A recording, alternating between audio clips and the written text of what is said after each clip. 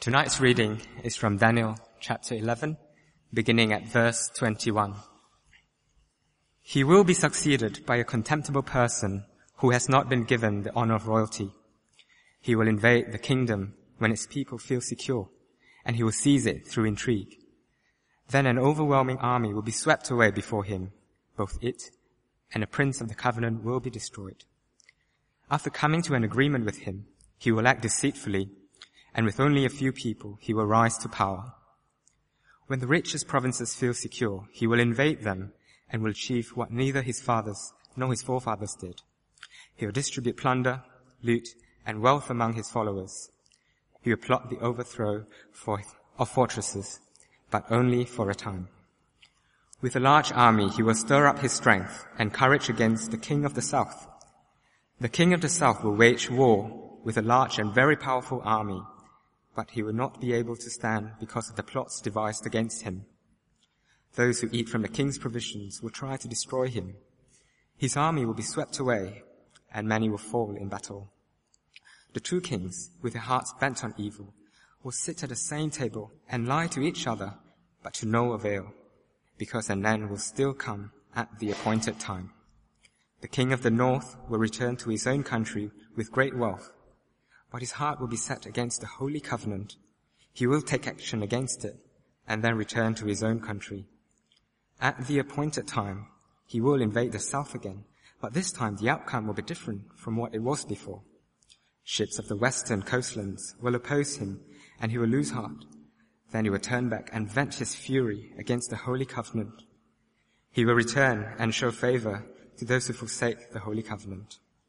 His armed forces will rise up to desecrate the temple fortress and will abolish the daily sacrifice.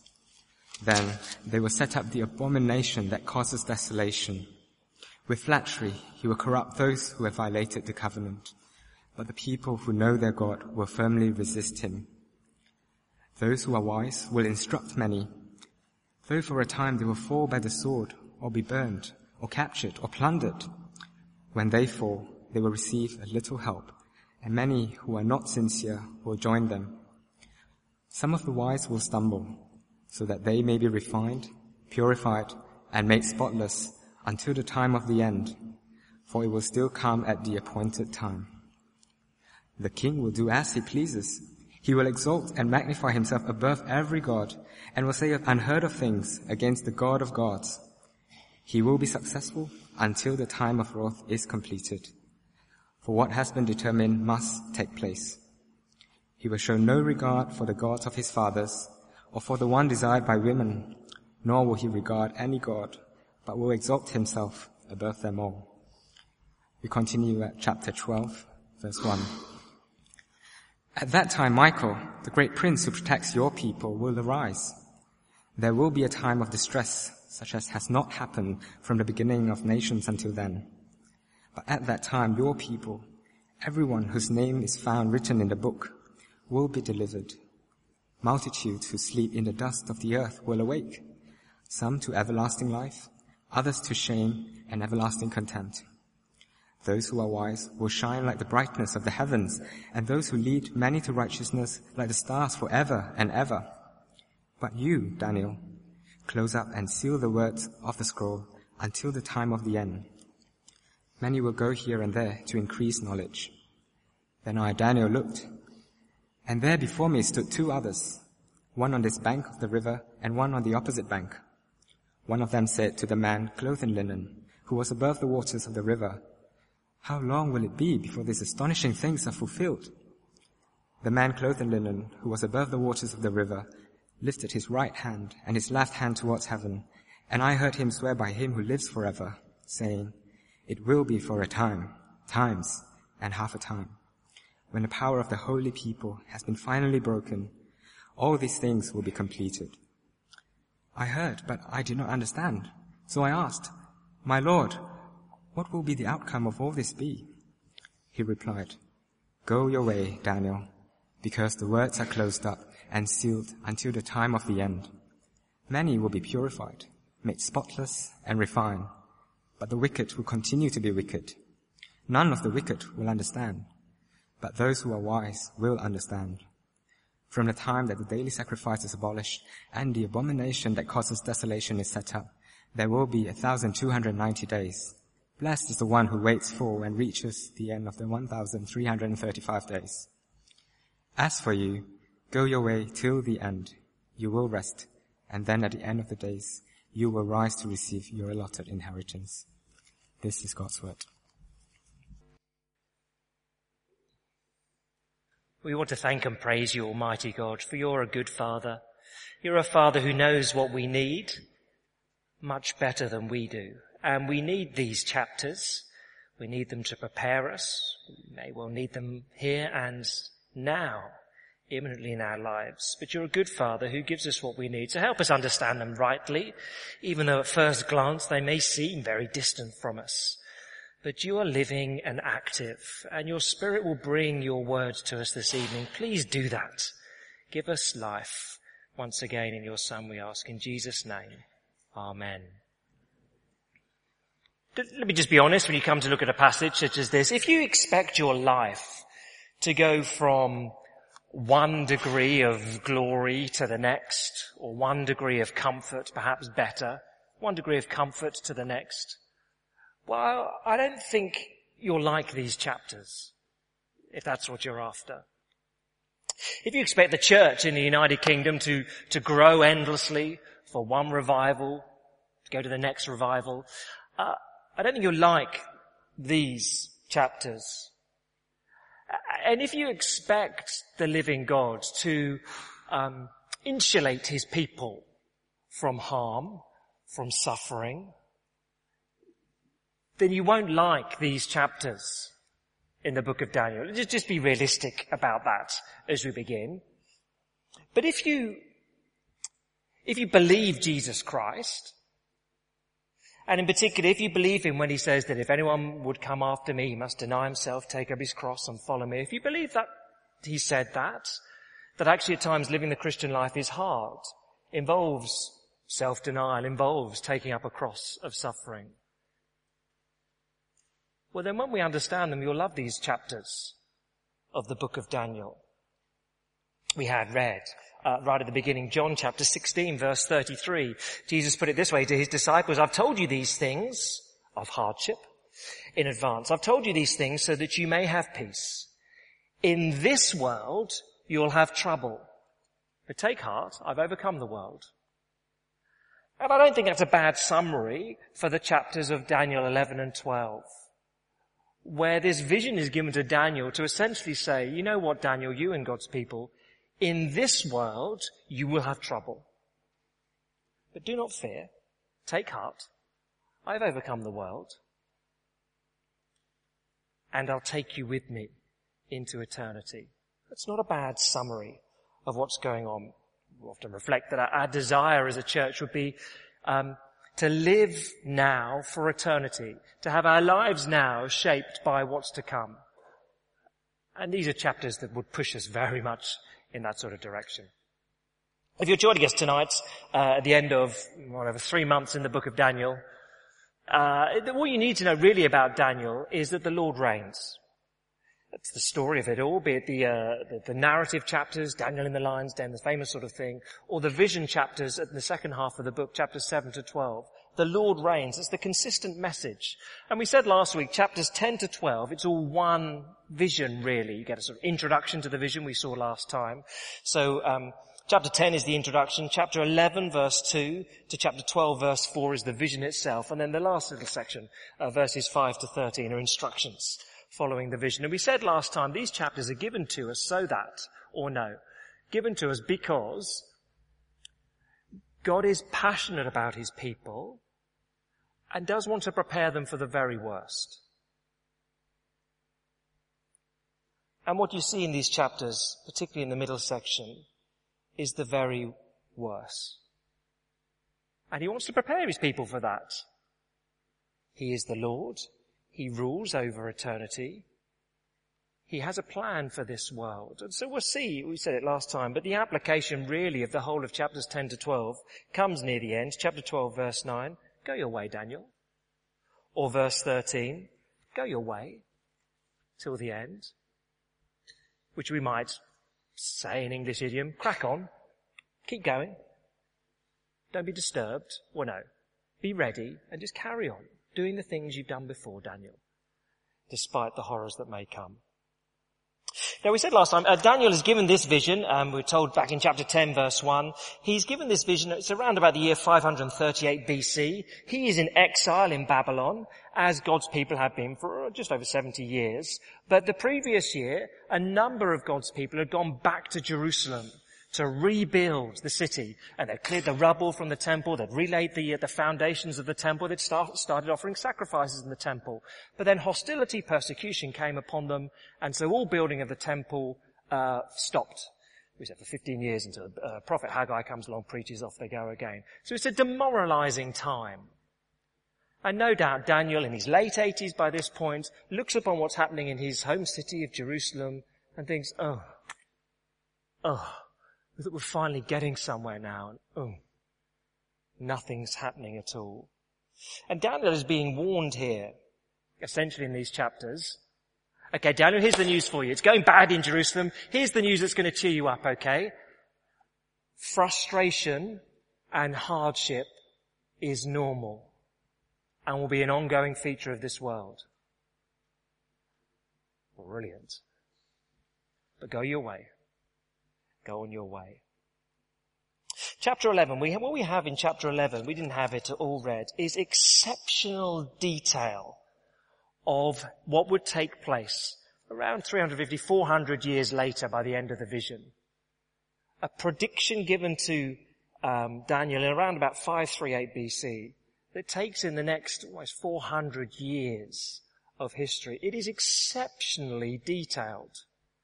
And if you don't like history, shame on you.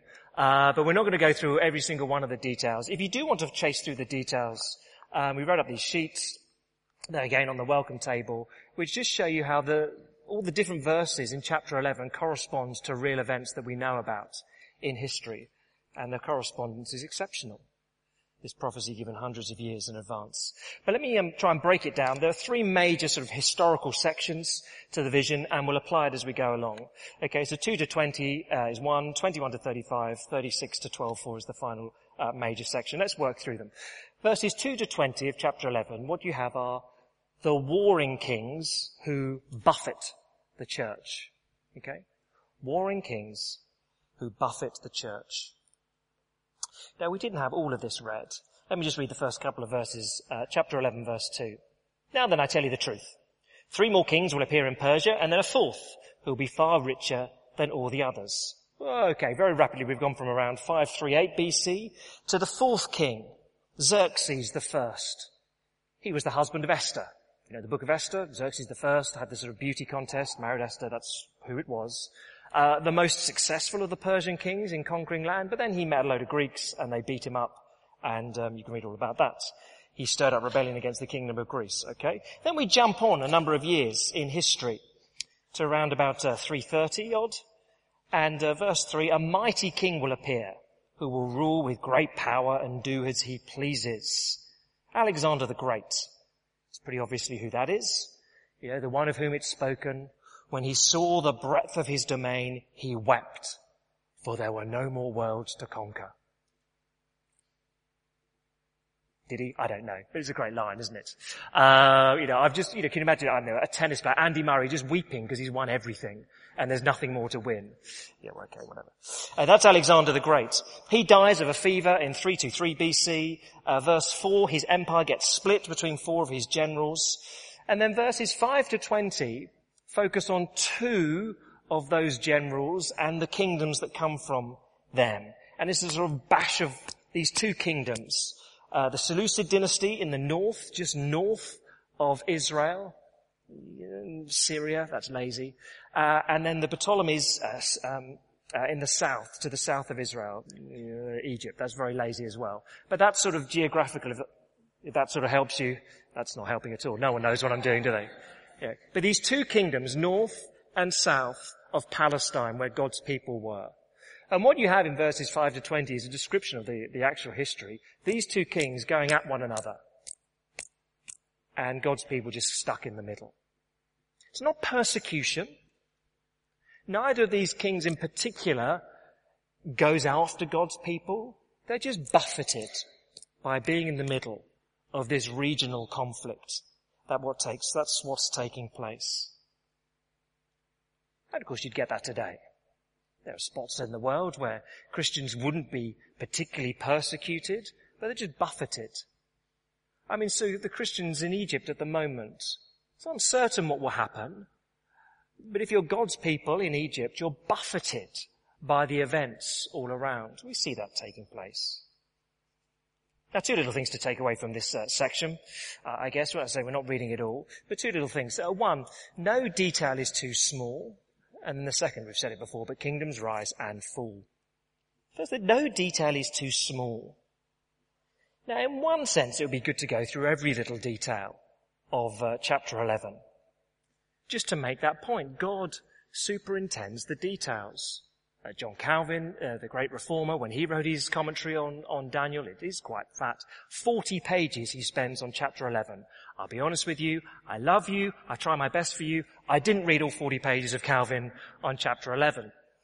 But he knew that the details really, really matter. So just one little example, perhaps in the middle there, of verse 6. After some years, they will become allies. That's the king of the north and the king of the south. The daughter of the king of the south will go to the king of the north to make an alliance. She will not retain her power, and he and his power will not last. Okay, well, what's all that about? Well, we know that King Ptolemy II in the south, he sent his daughter Berenice to marry Antiochus II in the north. We know that. Antiochus thought, okay, we can have peace. He divorced his wife and married the younger Berenice. Divorced wife didn't like it, poisoned him, poisoned her, and her brother-in-law comes in. Just all the details. They just fit. No detail is too small. And that is timelessly true. It's not just that the Lord is sovereign at the big picture level, but in the details. It's not just that, choose your example, that the Lord decided that, I don't know, the Conservative Party would be the largest party in 2010, David Cameron will be Prime Minister, but where he'd go on holiday, precisely, and the dates of that. He knows the details as well. And your life too. Because let's be honest, in the UK, if you're a Christian or not, but if you're a Christian, it's not that we feel intense persecution, that would be a silly thing to say, but we're just buffeted by events.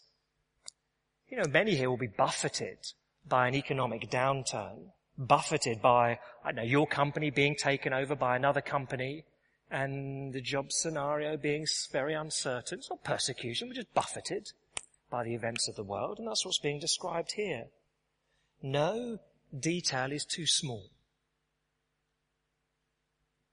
The Lord cares about the details of global history, of your life and mine. No detail too small. But then the familiar point, kingdoms rise and kingdoms fall. What we've done here is gone through, in verses, well, certainly chapter 11 verse 2 to verse 20, we've gone through 350 years in 18 verses. We've gone through it pretty quickly, and what's the point? Kings come, kings go. And that's it. Kingdoms rise, kingdoms fall. Don't be too impressed by the kingdoms of this world. I read a couple of weeks ago some biography of Joseph Stalin. 1931, this kind of tickled me. 1931, Joseph Stalin, he looked out the window of the Kremlin and he saw this, to his mind, monstrosity right in the heart of Moscow. The Church of Christ the Saviour. Big, vast cathedral type thing. And decided, as he could do as a dictator, that is an offence. Them and their weak, dying God is an offence to communism. And so over the course of 6 months it was blown to bits, razed to the ground, and this vast outdoor Lido was built, which is kind of nice for the people, although in Moscow in the winter, not so sure about that. But and you can see footage of it online, etc. The church gone, this built. Of course, communism falls in the Soviet Union, And so in the year 2000, the Church of Christ the Saviour was rebuilt and reopened. And you think, yeah, that's right. It was just a little shadow of history. You can knock a church down. The Lord is sovereign. He will raise his people. Kings and empires look so powerful when they have their place in the sun. The kingdoms rise, kingdoms fall. Trust the Lord. Okay. So that's the buffeting. Warring kings who buffet the church. That's the first chunk of this prophecy. Then in verses 21 to 35, you get the second chunk. And it's one man, the king who persecutes the church. Verses 21 to 35. The king who persecutes the church. So this is all about, we've heard him referenced in chapter 8, if you were here, when Richard took us through that. Antiochus Epiphanes IV, that's a mouthful. Let's just call him Antony or Anti. Anti will do. Anti IV. He's the king. And as I said, we've just had 18 verses taking us through 350 years of history. Now we have here 15 verses giving us 11 years. So whereas we've had the very quick overview of a lot of history, now we slow right down for this one man who is, let's be honest, peripheral. No one learns about him at school. Everyone hears of Alexander the Great. But he is significant because his rule caused turmoil for God's people. And therefore it matters to the Lord. And that's why he gets so much airtime in the Bible. This is not just in these verses the church being buffeted by global affairs. This is one man, Anti, who goes for God's people and persecutes them. So you see it a number of times. He attacks the people of the covenant. So verse 22, an overwhelming army will be swept away before him. Both it and a prince of the covenant will be destroyed. Verse 28, king of the north will return to his own country with great wealth. The king of the north, that's Anti, but his heart will be set against the holy covenant, and he will take action against it, then return to his own country. Whenever he goes anywhere near God's people, he gives them a kick and steals anything they've got, always goes for them. Verse 29, at the appointed time, he, Anti, will invade the south again, Egypt, but this time the outcome will be different from what happened before. Ships of the western coastlands, that's Rome, pizza country, that's Rome, will oppose him and he'll lose heart. So what will he do? Well, he'll do what every bully does when someone stands up to him. He'll go and find a weaker victim and pick on him. So verse 30, then he'll turn back and vent his fury against the holy covenant, God's people again. And in particular verse 31, his armed forces will rise up to desecrate the temple fortress and will abolish the daily sacrifice. Then they will set up the abomination that causes desolation. Well, these are the events of 168 BC, when Anti had gone to invade Egypt, got turned back from the Romans, a bit grumpy about that, and so goes and causes a real stink in Jerusalem. So what does that mean? He set up the abomination that causes desolation. Well, you can read in the history books, he went into the temple, the heart, the center of the worship of God's people at the time, erected a statue to Zeus, and in the temple sacrificed swine, pigs, on a little altar. So completely offensive to the Jewish mindset. Horrifically so. Now, there's a sense in which this man, Anti, he becomes then a paradigm of evil in the Bible.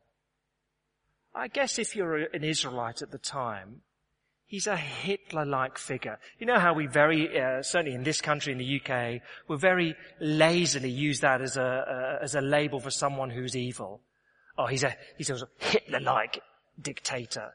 That is a wicked sort of man, is what we mean by that. It's a bit lazy, a bit bland, but we often use that sort of description. Well, back then, Antiochus Epiphanes, he's the paradigm of wickedness and brutality and offense against God's people. Also you see in the New Testament, in Matthew 24, Jesus is speaking to his disciples and he tells his disciples, Matthew 24:15, you will see the abomination of desolation spoken of by Daniel. What? What are you talking about? Jesus, that was 168 BC. We all know that, what Daniel was talking about. And Jesus is talking about something in the future, 70 AD, when once again the temple is desecrated. The Roman general Titus comes in and desecrates it. So it just becomes a paradigm for evil. He's the king who persecutes the church. Now, two little things to note as we move on through. Two little things. All this happens at the appointed time is the first. It's the constant little time marker. So verse 24, he will plot the overthrow of fortresses only for a time. Verse 27, all these kings will battle, end of the verse. An end will still come at the appointed time. Verse 29, at the appointed time, he will invade. Verse 35, there'll be an end. The end will still come at the appointed time. So the Lord is saying here, look, there will be periods of suffering, not just being buffeted by the world, but when you're persecuted directly, someone comes after you. You just need to know, I've appointed how long that will be. And it cannot begin a day earlier than I desire. It cannot go a day longer than I desire. I've appointed the time. And we need to know that. Back then, Antiochus Epiphanes, 164 was the year that he died. So a mere 4 years after this horror in Jerusalem, and he brutalized and killed many as well as this sort of desecration, just 4 years later he was dead. Just a little while. But you and I need to know, whatever we may endure, particularly if there's hostility, just a little while, says the Lord. We've got a baby in our house this year for the first time in about 8 years, and you kind of forget what that's like, and you forget the sleepless nights, and you forget the clearing up vomits at 3 a.m. in the morning. You forget all those things, and that's good that the brain makes you forget. But you go through these things and think, golly, I'm tired. I'm 8 years older than I was 8 years ago, and I haven't quite got the energy for this. And so, of course, what I do, I have to remind myself of something I've trotted out blandly to people. No, it's been well-intentioned. But now it really matters to hear. And I say to myself, it's just for a little while. This will pass. She will sleep. It will be nice. Just a little while. It's not long. 2 years, walking, sat at the table, can express what's wrong rather than just wail. Just a little while. That's all it is. This phase will pass. So all this happens at the appointed time. And second little thing here, there'll be two responses when persecution comes. Verses 32 to 35. Two responses. Do you see the two responses to the persecution? It was true then, it will be true for us now. So verse 32. Here's the first response. With flattery he'll corrupt those who violated the covenant. That's the first response. Second response. But the people who know their God will firmly resist him. Just pause on those two briefly. First response then. Some will be corrupted by flattery. You just see that. So at the moment in the UK, it's sad when biblical positions on perhaps marriage and church leadership are being undermined. In one sense, you expect those sort of things to happen. But the sad thing is when those who call themselves evangelical, who claim to know the Lord and trust his word, will say, we mustn't make a fuss about these things. If we're wise, we may get some buildings in the future. Things may go well. We don't want to upset the apple cart. Just be quiet. And let's see what happens. Don't make a fuss.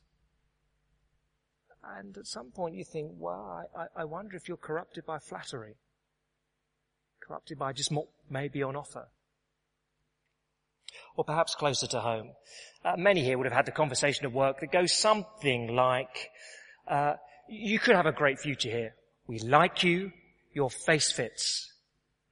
We just need you to be available.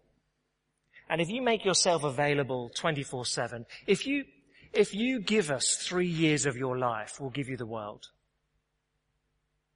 As someone who comes in the morning was told that a couple of months ago. Just give me 3 years of your life, I'll give you the world.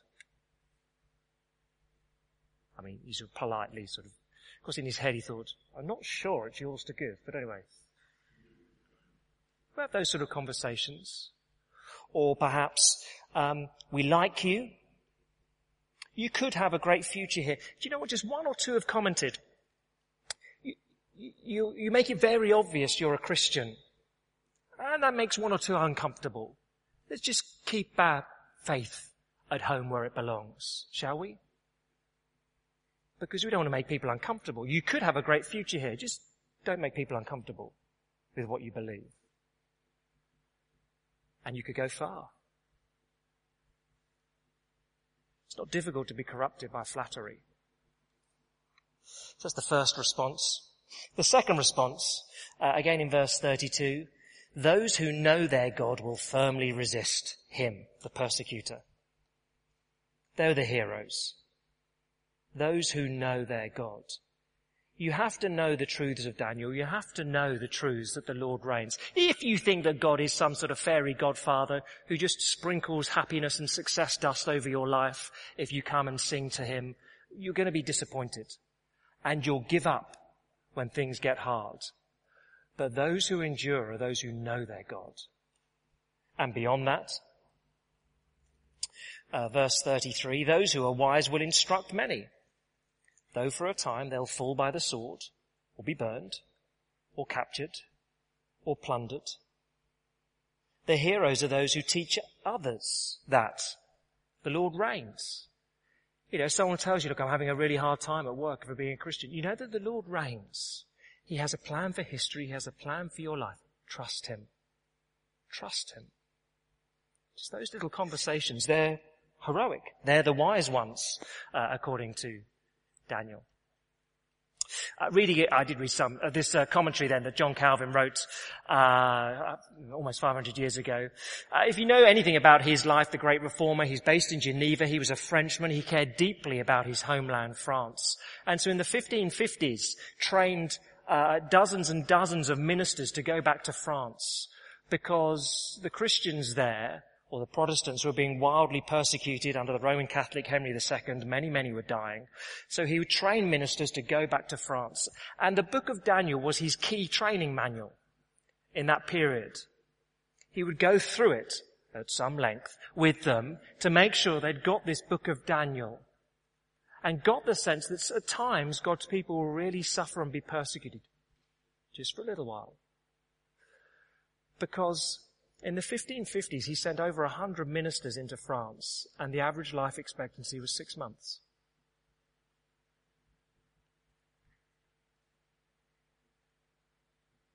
And if you're going to do anything like that, you need to know the Lord reigns. It'll be hard for a while. Many who trust him will stumble and fall. Or in the language here, verse 33, they'll fall by the sword or be burned or captured or plundered. That's precisely what was happening. 6 months. Who wants to go to theological college? And you know in 6 months when you go you'll die. You've got to know this, says Daniel. You need to be prepared. You need to know your God. Actually just tangential, no, not tangential, just far milder for you and for me. Verse 33, those who are wise will instruct many. How much of the conversation that you and I enjoy at church is wise? And how much is wasted? In that sense. We need wise conversation with one another. Okay, so you've got the warring kings, 2-20, who buffet the church. Here you've got verses 21-35, the king who persecutes the church. Lastly, briefly, you have the king who precedes the vindication of the church. That's a very long one. Verses 36 all the way through to chapter 12, verse 4. This is a different character. The NIV gets it right. The king who exalts himself. Verse 40, we're talking about the time of the end of the world, so it seems, something like that. This cannot be Antiochus Epiphanes the fourth, because it just doesn't match his life, the details here. So who have we got? Well, two little things. What you've got here is the successful reign of the Antichrist. Oh my goodness. Briefly, the language used here is almost identical to that Paul uses in the New Testament. 2 Thessalonians chapter 2. Talking about an Antichrist who will come. So this seems to be talking about a period of unparalleled distress just before Jesus returns and wraps up this world and remakes it. That's what seems to be spoken about. We won't go into the details. But secondly, what is worth noticing is there are two destinations at the end of time. Let me read chapter 12, verse 2 and 3. Multitudes who sleep in the dust of the earth will awake, some to everlasting life, others to shame and everlasting contempt. Those who are wise will shine like the brightness of the heavens, and those who lead many to righteousness like the stars forever and ever. Actually, this, I think, is the clearest reference in the Old Testament to the double resurrection, that at the end of time, everyone is raised and stands before Jesus Christ as judge. And there are two destinations. For those who've trusted in Jesus Christ, it's resurrection to everlasting life. For those who've rejected him, it's resurrection to everlasting contempt and shame. You get a special mention in verse 3. Those who lead many to righteousness get some kind of special reward. They shine like the stars in particular forever and ever. They're sort of picked out. So in one sense, of course, that's right. Special mention. Because if there's a culture which persecutes you, could kill you for sharing the gospel, or belittles you, or mocks you, I mean, it's milder, isn't it? But to seek to share the Christian message with people in a culture which is completely hostile, Daniel says, well done. Well done. The Lord knows it's hard. And the Lord knows it's harder in the year 2013 than it was in the year 1973 to talk about the Christian gospel in the UK. People will mock you more. He knows. Of course he knows. And those who share in this sort of context, and those who lead many to righteousness, oh, the Lord will reward you. Be encouraged. He knows what you're doing. There's a special reward. Prophecy ends, chapter 12, verse 4, and then you get these concluding verses. There's two angels, one on either bank, and there's the man who's presented the vision. I suggested last week it's a pre-incarnate vision of Jesus Christ. Anyway, we won't go into the details. But what stands out here, there are two questions when you get to the end of this section. The first is simply this, verse 6. How long?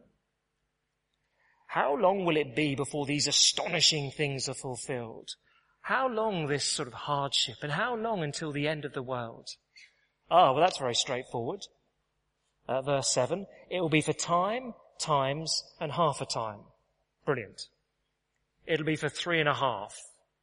Okay. Well, probably that's half of 7, which earlier in the book of Daniel is completion.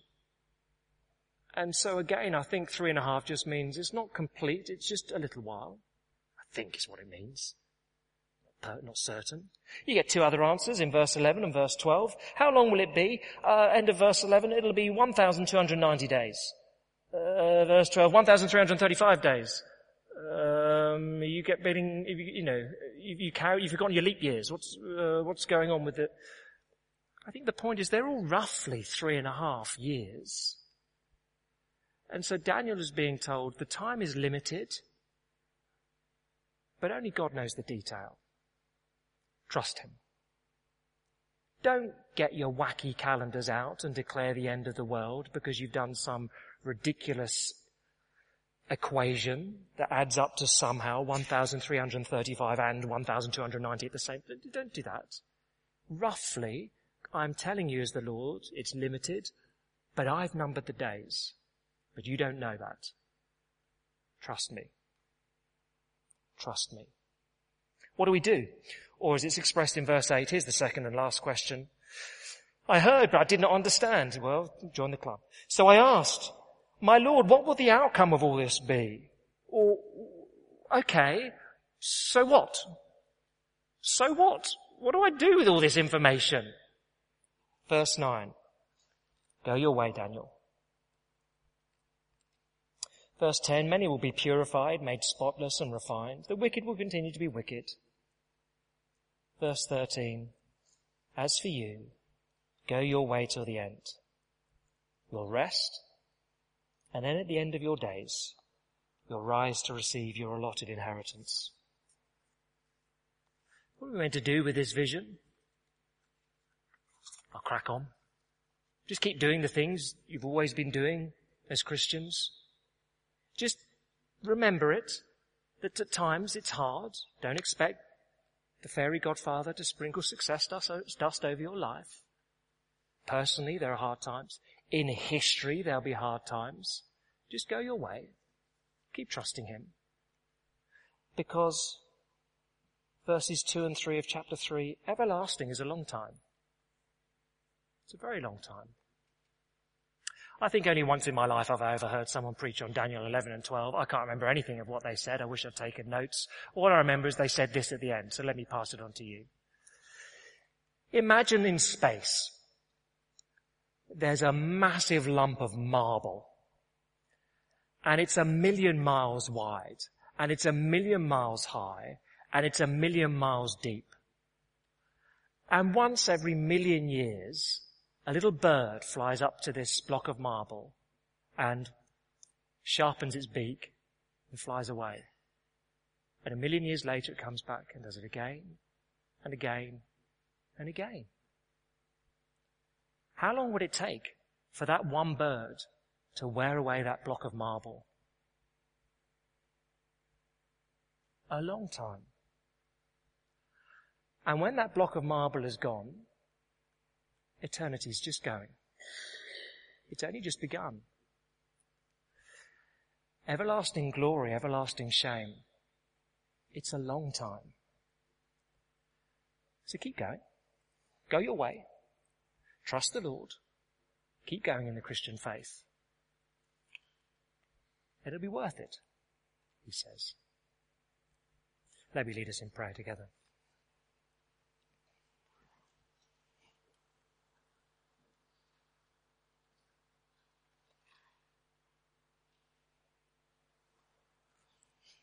Father, you give us these strange, vivid sections of the Bible. You give us these prophecies hundreds of years in advance to show the truth of your claims. You give us these visions so that we may rightly know what to expect in your world. So, Father, help us to hear it rightly. Would we be those who trust you? And Father, you know well the secrets of our hearts, and in this room those who don't yet trust you, those who are struggling to do so. Would we recognize that you are the Lord over history? You are moving it towards a purpose. Would we trust you, knowing that this life is a short time, it's just a little while. It'll pass, but eternity is forever. So would we be those who live now with eternity in view, we pray in Jesus' name. Amen.